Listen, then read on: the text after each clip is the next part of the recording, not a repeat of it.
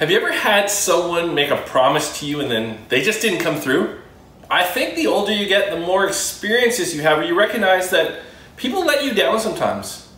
But when you're younger, promises mean something. It doesn't even occur to you when you're a kid that someone could renege on their promise. That's why kids have pinky promises. You would never go back on a pinky promise. You wouldn't even think of it. But the first time that someone promises you something big and they don't come through, it rocks you. It shakes the foundation of everything you know. When I was about 15 years old, I was looking for my first real job. Now, I had a paper route, and at 13, I had a job at Becker's. Does anyone remember Becker's convenience stores? Well, I had a job there where I worked 1 hour every night. And my job was to come in during the evening, gather up all the empty milk containers that were brought back, and sort them, take out the garbage, sweep the floors, and any other stocking that needed to be done.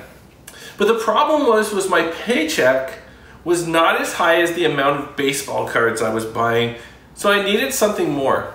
So a friend of mine had a relative that owned a pizza by my house. And he told me that he talked to his uncle and they needed help. And all I had to do was go down to the pizza place with my resume, and he promises I will get the job. He promised, so what could go wrong? I mean, I was already counting the amount of money I would make by working more than an hour a day. So I went down to Pizza with my resume in hand, and I was quite confident. And for the most part, one of the reasons I was so confident was, well, my friend promised that I would get the job. So I had the interview and it went really well. Well, so well, in fact, that the person that was interviewing me asked me for my shirt size for the uniform. And then he corrected himself and said, well, I better not get too far ahead of myself. I do have one other person that I have to interview. And he winked at me. I was like, okay, that's weird, but okay. So I went home and I told my parents I got a new job. I mean, I was a shoo-in. The interview went really, really well. And the interviewer almost gave me my uniform right there at the interview. Plus, I had my friend's promise. What could go wrong? Except, as you've already probably guessed, I didn't get the job. They gave it to the other person they interviewed. What? I didn't understand it. Like, it went so well. And my friend promised. Now, it was likely something that was out of his control. Maybe they hired a relative, or the stronger possibility is that the other candidate was just more experienced, more qualified. But I was in shock. So much for your promise. So much for trusting you again. And I'm over it, really, I am. But as you get older, you collect an array of stories of people letting you down. And it can be something frivolous, like someone promised you an item on Kijiji, and when you went to buy it, they upped the price or sold it to someone else. And you start to think, what's wrong with society? But the closer the person is to you, the more it stings. Because maybe it was a friendship, and they said they would always have your back. But then you found out the source of the gossip that's going around about you was actually them. And when it gets closer, it hurts more. Because maybe a family member promised you something and they didn't come through. Or maybe you stood at an altar, and on your wedding day, you were promised that until death do you part. But the problem is you're alive, and they've parted. We try not to get cynical, but then we begin to justify it that, well, people always let you down. But what about when it's God that seems to have let you down? That it's God that hasn't kept up his end of the promises he's made? Well, today we're in part 2 of our series, The Waymaker. And last week, we looked at God as the miracle worker. And if you missed last week, go to our Facebook feed or YouTube channel and watch it later. He's a miracle worker, but he's also a promise keeper. And I want to look at a story, and we're going to set it up by heading over to 2 Kings chapter 4. And if you have a Bible, you can flip there, or if you'd rather use a Bible app, that's great too. So pull out your iPhone or your iPad, or you just need your eyeballs, because we're going to have it right here on the screen. And we're going to look at the life of Elijah. Now, Elijah was the prophet in the Old Testament, and he was an understudy to the greatest prophet of the Bible, Elijah. Elijah, his mentor, did some incredible things like calling fire down from heaven and stopping the rain, raising people from the dead. And Elijah watches all of this and declares that he wants the anointing that Elijah had in his life. And in fact, he wants double. He wants a double portion. And what we see is that the Bible records twice as many miracles in the life of Elijah than the older Elijah. But for much of Elijah's life is spent trying to step out of his famous mentor's shadow. Now we're going to look at a couple stories in 2 Kings chapter 4. The first one I'm going to summarize real quick, and then the second one we're going to read through and go further into depth. But the chapter starts with 7 verses that tell the story of a woman who's just lost her husband. And at that time in history, a woman's place in society and her earning potential were tightly tied to her spouse. So now she finds herself in this spot where her husband is dead, but so is her source of income. It's in a bad place. And she's desperate. And in that desperate need, she throws herself at Elijah's feet. And she tells him, I need a miracle, or I'm going to starve. And they'll make things worse. My 2 boys are going to be sold off as slaves. So Elijah says to her, what do you have? And she says, all I have is a little bit of olive oil. So he says, gather the olive oil, get as many jars as you can, check on your neighbors, get as many as you can, lock yourself in and start pouring. And when God performs this miracle, much like last week's miracle, and the oil multiplies to the point that she has everything she needs plus enough to sell and live on. This whole story begins with a woman that is desperate in need. Now the story that immediately follows after is one that tells of a woman that has the opposite situation. She has no needs. She's well off and she needs nothing. And people with a lot of money tend to feel like they don't need anything, especially not God. Again, we're looking at chapter 2, or 2 Kings chapter 4, starting in verse 8. Here we go. Verse 8 says this. One day, Elijah went to Shunem, and a well-to-do woman was there who urged him to stay for a meal. She urged him. You ever been urged to eat at someone's house? And if you're honest, you were a little nervous about what the food would be that was served there. I remember being on a missions trip as a teen in a native reserve in northern Quebec. And on the first night, they threw a large traditional banquet for the guests of honor, which was our youth group. And in this traditional banquet, there were foods that, well, let's just say, I've never thought about eating before, like moose brain. And they urged us to eat. Now, some of the items were very good, but some of them you just kind of moved around your plate and you tried to hide them under some things. Well, this woman urged Elijah to eat, but she must have been a good cook because it says, so whenever he came by, he stopped there to eat. Verse 9 says, she said to her husband, I know that this man who often comes our way is a holy man of God.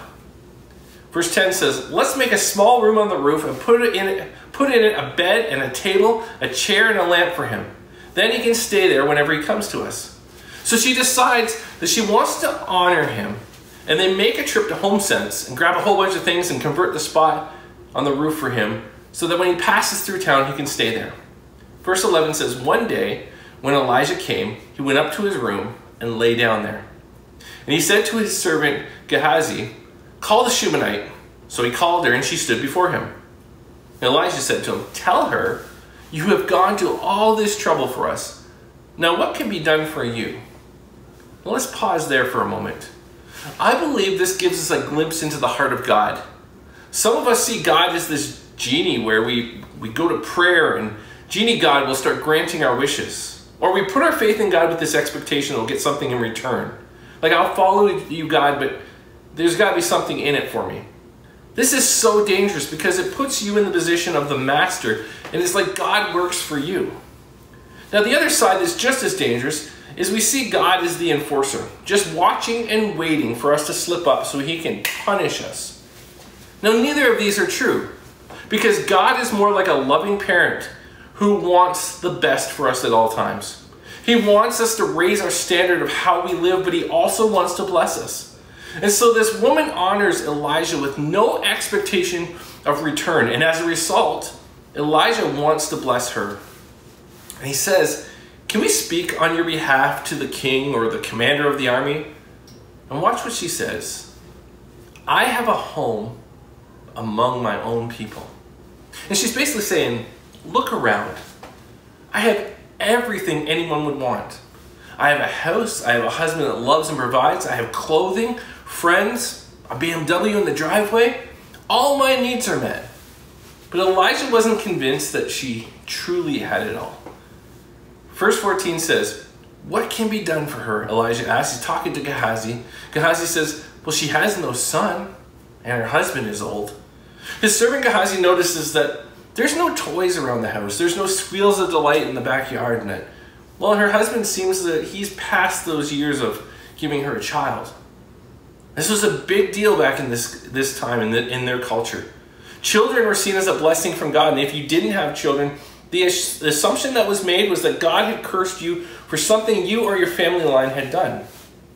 Verse 15 says, "Then Elijah said to her, 'Call her.' So he called her, and she stood in the doorway. 'About this time next year,' Elijah said, 'you will hold a son in your arms.'"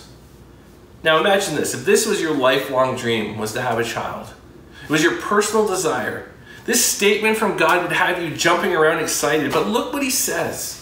Look what she says. She says this, "No, no, my Lord." She objected. "Please, man of God, please don't mislead your servant." We know she's well off. We know that if it was a matter of money and there was a way that she could have a child by seeking a medical treatment or something, she has the resources to do it. So at this point, she's likely tried everything, and her husband he's old now. So this is something that she's just taken and put away in a box and packed away for good. She's buried this hope, she's buried this pain, and she's not about to dig it up again. However, verse 17 says, "But the woman became pregnant, and the next year about that time she gave birth to a son, just as Elijah had told her." Now this is a great spot to end the message. Because if we end it here, you walk away with a message that God makes you promises, and he comes through even better than you thought.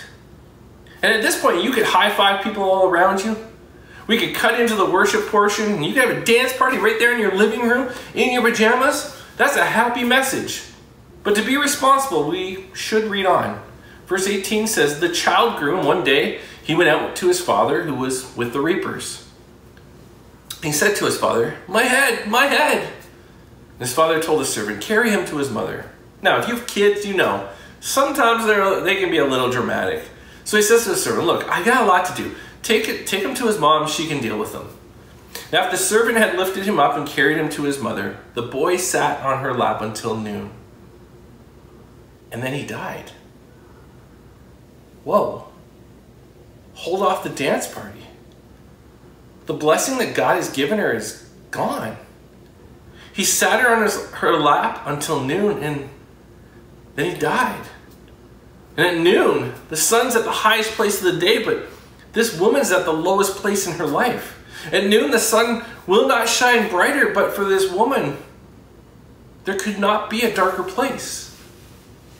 And then he died. What do you do when it seems like God's plan or God's promise has died? Because if it's you or me and we're in her spot, we go into this place of deep mourning and we make funeral arrangements. But this woman gathers up her courage and faith, and she plans for a miracle. She's on a mission. Because verse 21 says she went up and laid him on the bed of the man of God, then shut the door and went out. And she called her husband and said, "Please send me one of the servants and a donkey so I can go to the man of God quickly and return." "Why go to him today?" he asked. "It's not the new moon or the Sabbath." "That's all right," she said. Like I said, she's on a mission. She saddled the donkey and said to her servant, "Lead on. Don't slow down for me unless I tell you." So she set out and came to the man of God at Mount Carmel. And when he saw her in the distance, the man of God said to his servant Gehazi, "Look, there's the Shunammite. Run to meet her and ask her, 'Are you all right? Is your husband all right? Is your child all right?' 'Everything is all right,' she said. When she reached the man of God at the mountain, she took hold of his feet. Gehazi came over to push her away, but the man of God said, 'Leave her alone. She is in bitter distress, but the Lord has hidden it from me and has not told me why.' 'Did I ask you for a son?' my Lord says. It's in this moment where some of us get when we're in this pain. And we start looking at God and we ask these questions. Did I ask you for a son, my Lord? Didn't I tell you, don't raise my hopes? And Elijah said to Gehazi, tuck your cloak into your belt. Take my staff in your hand and run. Don't greet anyone you meet, and if anyone greets you, do not answer. Lay my staff on the boy's face." Now this was something he had seen Elijah, his mentor, do before. Verse 30 says, "But the child's mother said, 'As surely as the Lord lives, and as you live, I will not leave you.'"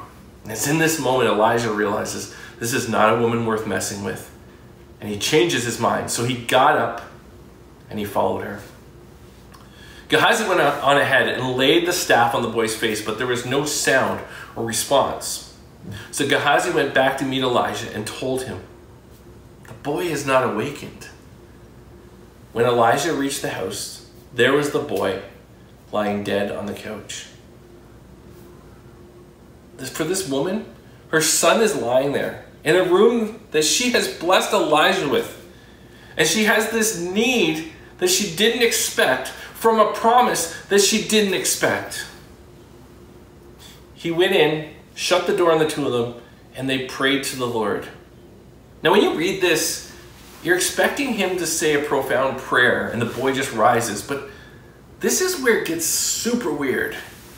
Verse 34, "Then he got on the bed, lay on the boy, mouth to mouth, eyes to eyes, hands to hands." Okay, imagine this for a second. You've been in a terrible accident and you've been transported to the emergency room. And as you regain consciousness, there's a doctor lying on top of you, mouth to mouth, eyes to eyes, hands to hands. You're like, get off me. Why does he do this? I looked at some Bible commentaries and to get an answer, some answer that maybe the mouth to mouth represented God breathing new life into the boy, or eye to eye saw it was him seeing his future, but it's all still a little bit weird. But it says, as he stretched himself out on him, the boy's body grew warm. And Elijah turned away and walked back and forth in the room and then got on the bed and stretched out on him once more. The boy sneezed 7 times and opened his eyes. Now there's this ancient oral tradition amongst Jewish people that when the first man, Adam, came to life, God breathed into him and he sneezed 7 times. And this is what happens to the boy. He sneezed 7 times and he comes to life. Verse 36 says, Elijah summoned Gehazi and said, "Call the Shunammite." And he did. And when she came, he said, "Take your son." She came in, fell at his feet, and bowed to the ground. Then she took her son and went out. See, in the end, God fulfills his promise, but not how she would ever expect it or would want to go through. This woman who seems to have no needs, God chooses to bless her with a son. But when she's presented with the promise, her first response is to object. We do this a lot. We pray, "God, help our situation." But we don't believe it. We pray it, but don't always believe it. We say things like, "Well, I'll never get out of this financial mess." Or "My marriage can't be fixed. I will always be in this dead-end job. Don't get my hopes up." But this story shows us that God has the ability to overrule our objections. Over the past number of years, I've become a football fan. My wife was probably thinking, "Great, another sport that you like to watch." But in the NFL, if a referee sees a penalty occur on the field, he grabs a yellow flag and he throws it onto the field. And so maybe it's like a play where one of the players grabs the other player by the face mask, which is an illegal play. And when they see this happen, they toss a yellow flag onto the field. This lets everyone on the field know that despite what just happened, there's a penalty on the play. Now, a few years ago, the NFL made a change because referees were getting the calls wrong a little too often. So they created this system where the coaches could challenge the call of the referee by throwing their own red flag onto the field. And they get 2 of these challenges per game. And when they challenge, the play is now reviewed by instant replay. So essentially what the coaches are saying is, I would like this play to be looked at from a different perspective. I would like to go up to the replay booth and have them look at it from up there. Well, why does that matter to you? Because we have a God that can see our story from a different perspective, and he can overrule our objections. He has a different vantage point on our life. What if we chose to make a decision and say, "God, I trust you. I trust you." We often think that if we just have more faith, God will respond, but faith isn't about you. It's all about God. Faith is when the sun is at the highest point and you are at your lowest. Faith is when the sun is its brightest and you see nothing but darkness. And in those moments when you're able to say to God, I choose to trust you. I trust that you have a higher perspective on my life than I do. I trust that you have the ability to overrule my objections. That's faith. Because he really is the waymaker, the miracle worker, the promise keeper. And next week, we'll look at how he's the light in the darkness. Let's pray. God, I thank you that you are the waymaker. I thank you that your promises never come up void. I thank you that in the middle of the darkness, in the middle of just chaos, God, that it may seem at times that you're not there. It may seem at times that you're not listening. But God, I'm so thankful that I can put my trust in a God that is always working in the background, who's always up to something. God, that you've made promises that you will always fulfill. And so, Lord, I pray for each of us that when we're struggling, and a lot of us are struggling right now, I pray that when we're struggling and we're in our darkest place or we're in a spot where we're not sure what's next, God, I pray that we would put our trust in you. I pray we would put our faith in you and know that you are making a way when it seems like there is none, and that your promises you always keep, even if it doesn't look like the way we would do it. So God, I pray blessing on each person that's listening today, and I pray that you would make a way for them. Amen.